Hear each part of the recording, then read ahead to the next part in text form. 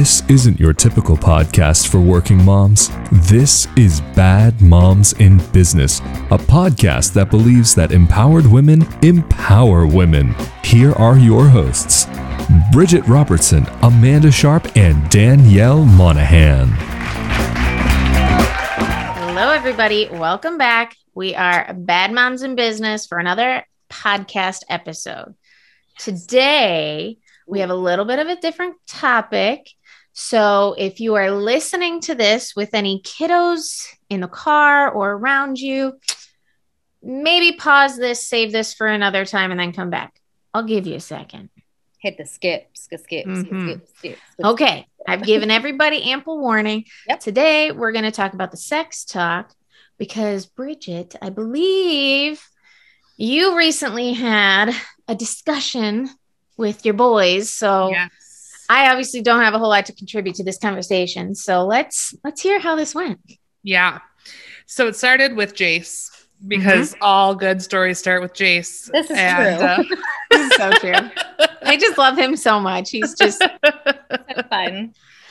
So over the summer, this started. He wanted to know how babies were made, and we were he just turned 9. But he was 8 when he was asking, and I thought, not ready for this, not going to do this. But he was relentless. And so we prefaced with, we will tell you everything there is to know, and I mean everything. However, it can't leave this house, this family. It is not for your friends. This is, if your friends have questions about these things, it's up to their parents to decide what's appropriate and what's not appropriate, blah, blah, blah. So all that said, we did it. We had the talk.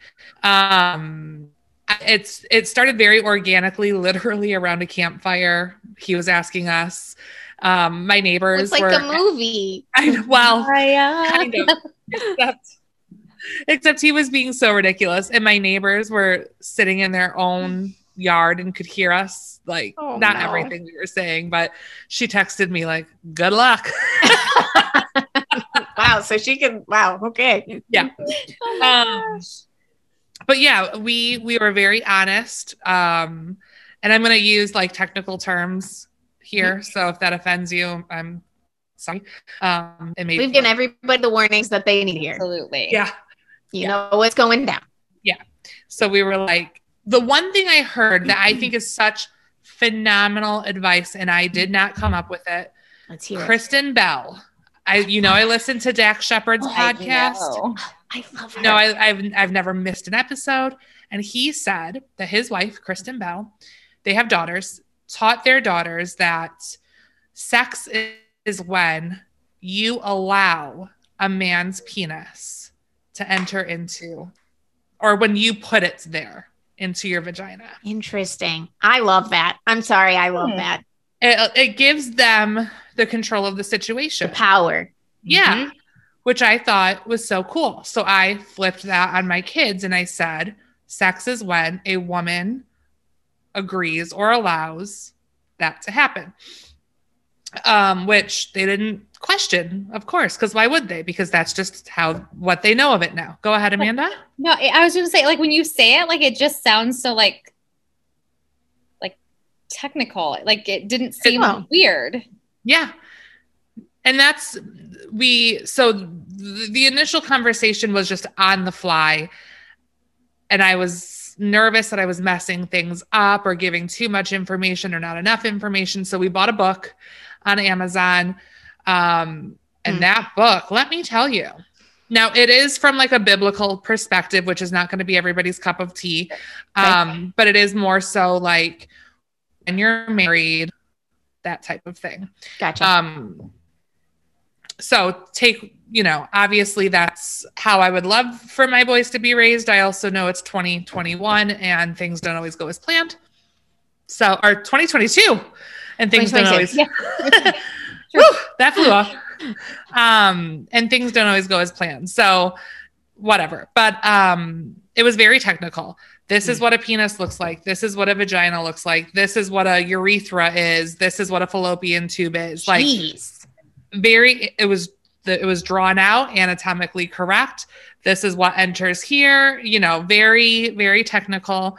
Jace was so confused, even with the photos. He was like, well, how does the penis get in the vagina? Do you have to like cut it off? And I was like, that's maybe the technicalities. That's for another day. You just need to know the basics. Yeah. Right. It'll now. be ready when it's ready. Yeah. Yeah. But yeah, we did it. And part of the reason is because he wouldn't stop asking, and I didn't want him asking the wrong person. Of course. And the other part is Aaron will be in middle school next year, and he's going to learn at school. And I would rather him learn from us first than to be told at school, or to be getting information, and very likely wrong information, from his friends. Mm-hmm. So that was our thought process behind it. And my parents sat me down I don't even remember how old I was, but my mom and my dad both sat me down and had the conversation because they found a note that I had written that I had a crush on a boy. Ooh. And he was not a very good boy. They were probably rightfully terrified. Oh, geez. It was my mom. Thank God. It was just my mom. Yeah. And I don't remember how old I was either, but there was also a book involved. Mm-hmm. Mm-hmm, mm-hmm. And honestly, I feel like the book takes the anxiety and the awkwardness away because we're just going to read. We're just going to read. So and there were videos too. It was like, go to this YouTube link, and it would show like the sperm meeting the egg and how the baby developed. Yeah. Yes, it is actually. And it wasn't graphic or gross or anything like that. And it showed, the baby developing because, again, babies are a consequence of sex. So if you're going to learn about sex, you're going to learn about babies. If you are not watching, Danielle just pointed at her very pregnant belly. That's how that got in there? So I don't have much to contribute to this conversation because Watson is not even 3 yet.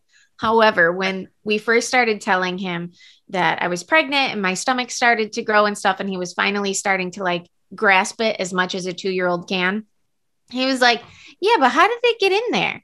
And I'm like, we don't need to get into that. And he would not let it go. And then finally I was just like, okay, we're change of subject. Like, hey, look at trains, trucks. Yeah. But something that we're doing with him is we're really trying to teach him like bodily autonomy and stuff like that. And he knows the correct terminology of things and stuff. And we've really been teaching him that, just because, and it's sad that you kind of have to have these conversations with kids, but just nobody is allowed to touch you. You are not allowed to touch anybody, that kind of thing. So we're like, I wanted to start it young so it doesn't become like an awkward conversation later. Like, let's just start it now. And that way he just grows up kind of learning bits and pieces as we feel. And I think as moms of boys, I mean, all kids, but moms of boys especially, I think it is our responsibility to say, like, the woman is in control in this situation. Yes. Permission must be granted. And if permission is not granted, then it's a no-go, like the end. And even if permission was granted and then 5 minutes later, it's suddenly not granted anymore. Oh, okay. Then that means you stop. Like, these are things that we have to teach our boys.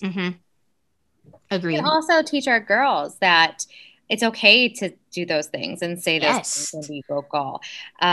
It's just, it's a different world. I know we grew up in a time that it's not like what it is now, and I just feel bad for our kiddos. And that's why we do have to be very careful with how we teach them so they don't just from plain stupidity get in trouble.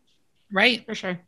And, I can't quite say that I had the opportunity to have like that kind of talk with Owen, Bridget, like you did. I did not get a book. I did not, whatever.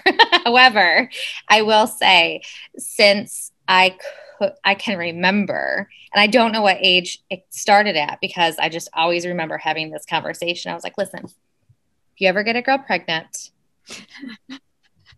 the girl's in control of that baby. Mm-hmm. And if I can't see my grandchild, I'm going to be ticked. So you don't get someone pregnant unless you love them. And I'm going to be able to see my grandchild. I've been saying this for like years. And so we've talked about like getting girls pregnant and the responsibility for a long time, because the technicality, like really that's almost the most irrelevant part of it. Like you don't want a kid being like confused on what to do, but they figure it out. They naturally figure it out. The consequences of having sex are, to me, the most important. Being safe, and not getting any diseases. I mean, that's terrifying as getting someone pregnant, if not more terrifying to me than getting someone pregnant. And so that was something that I've always been very, very real about with him. And as far as like anatomy and all that good stuff, I also can remember from a very young age, because women are portrayed in every superhero movie as very risque, right? Their clothing is very, and so I would always say very bluntly, like, why do they always have to show like her breast? Or like, I always would throw that out there because I wanted it to be known that like, that isn't necessarily what's attractive. Like I get sex sells, but I don't want a 9-year-old boy going, that's normal, because that's not normal. Yeah. It's true. No, it's true. It's true. And I think too, the more we normalize these conversations with our kids, the more they'll be able to have conversations as they grow up and as they're thinking about these things.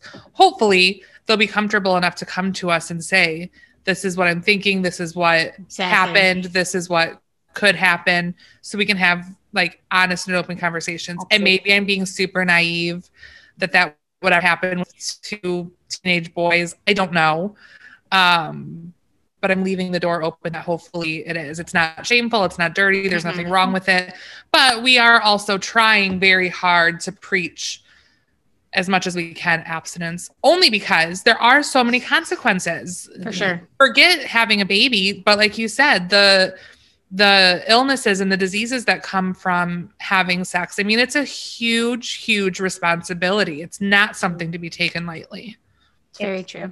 Absolutely not. And the thing is, if your boys don't take advantage of the huge door that you've left wide open, that's on them. Yeah. You do everything as a parent that you can possibly do. Yep. As I did it. Because I always tell Owen, like, what I don't know, I can't help you get through. Oh, that's a good one. So tell me whatever, and you'll never get in trouble if you're honest with us. Like ever. Like we'll work through because I feel like the punishment of having to go to a mom and dad and like totally confess all your sins because you're about to get in trouble is way harder than sometimes a punishment otherwise. Like, oh, for sure. We can help you get through whatever you're going through, but we have to know what you're going through. So we try, but again, it's for the kid's responsibility to feel comfortable enough to actually say those things. Yeah. It's hard. Parenting. It's really hard. I'm curious how other people have handled this or are going to handle this or are in the middle of handling this. Yeah.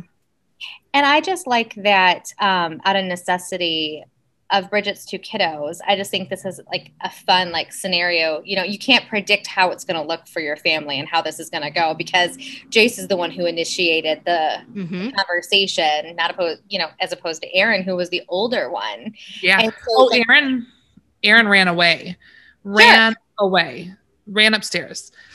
Well, and then it kind of goes to show, like maybe the conversation that you have with multiple kids is going to look different. Like the conversation that you have with one kid, it can't be a carbon copy for the next kid potentially because their personalities are so different or learning styles or whatever. Yep. Well, and it goes to show you that at 10, Aaron's 10, that if he must have heard something already about this for him to immediately be embarrassed. Which, yes, right? Things have changed. Right.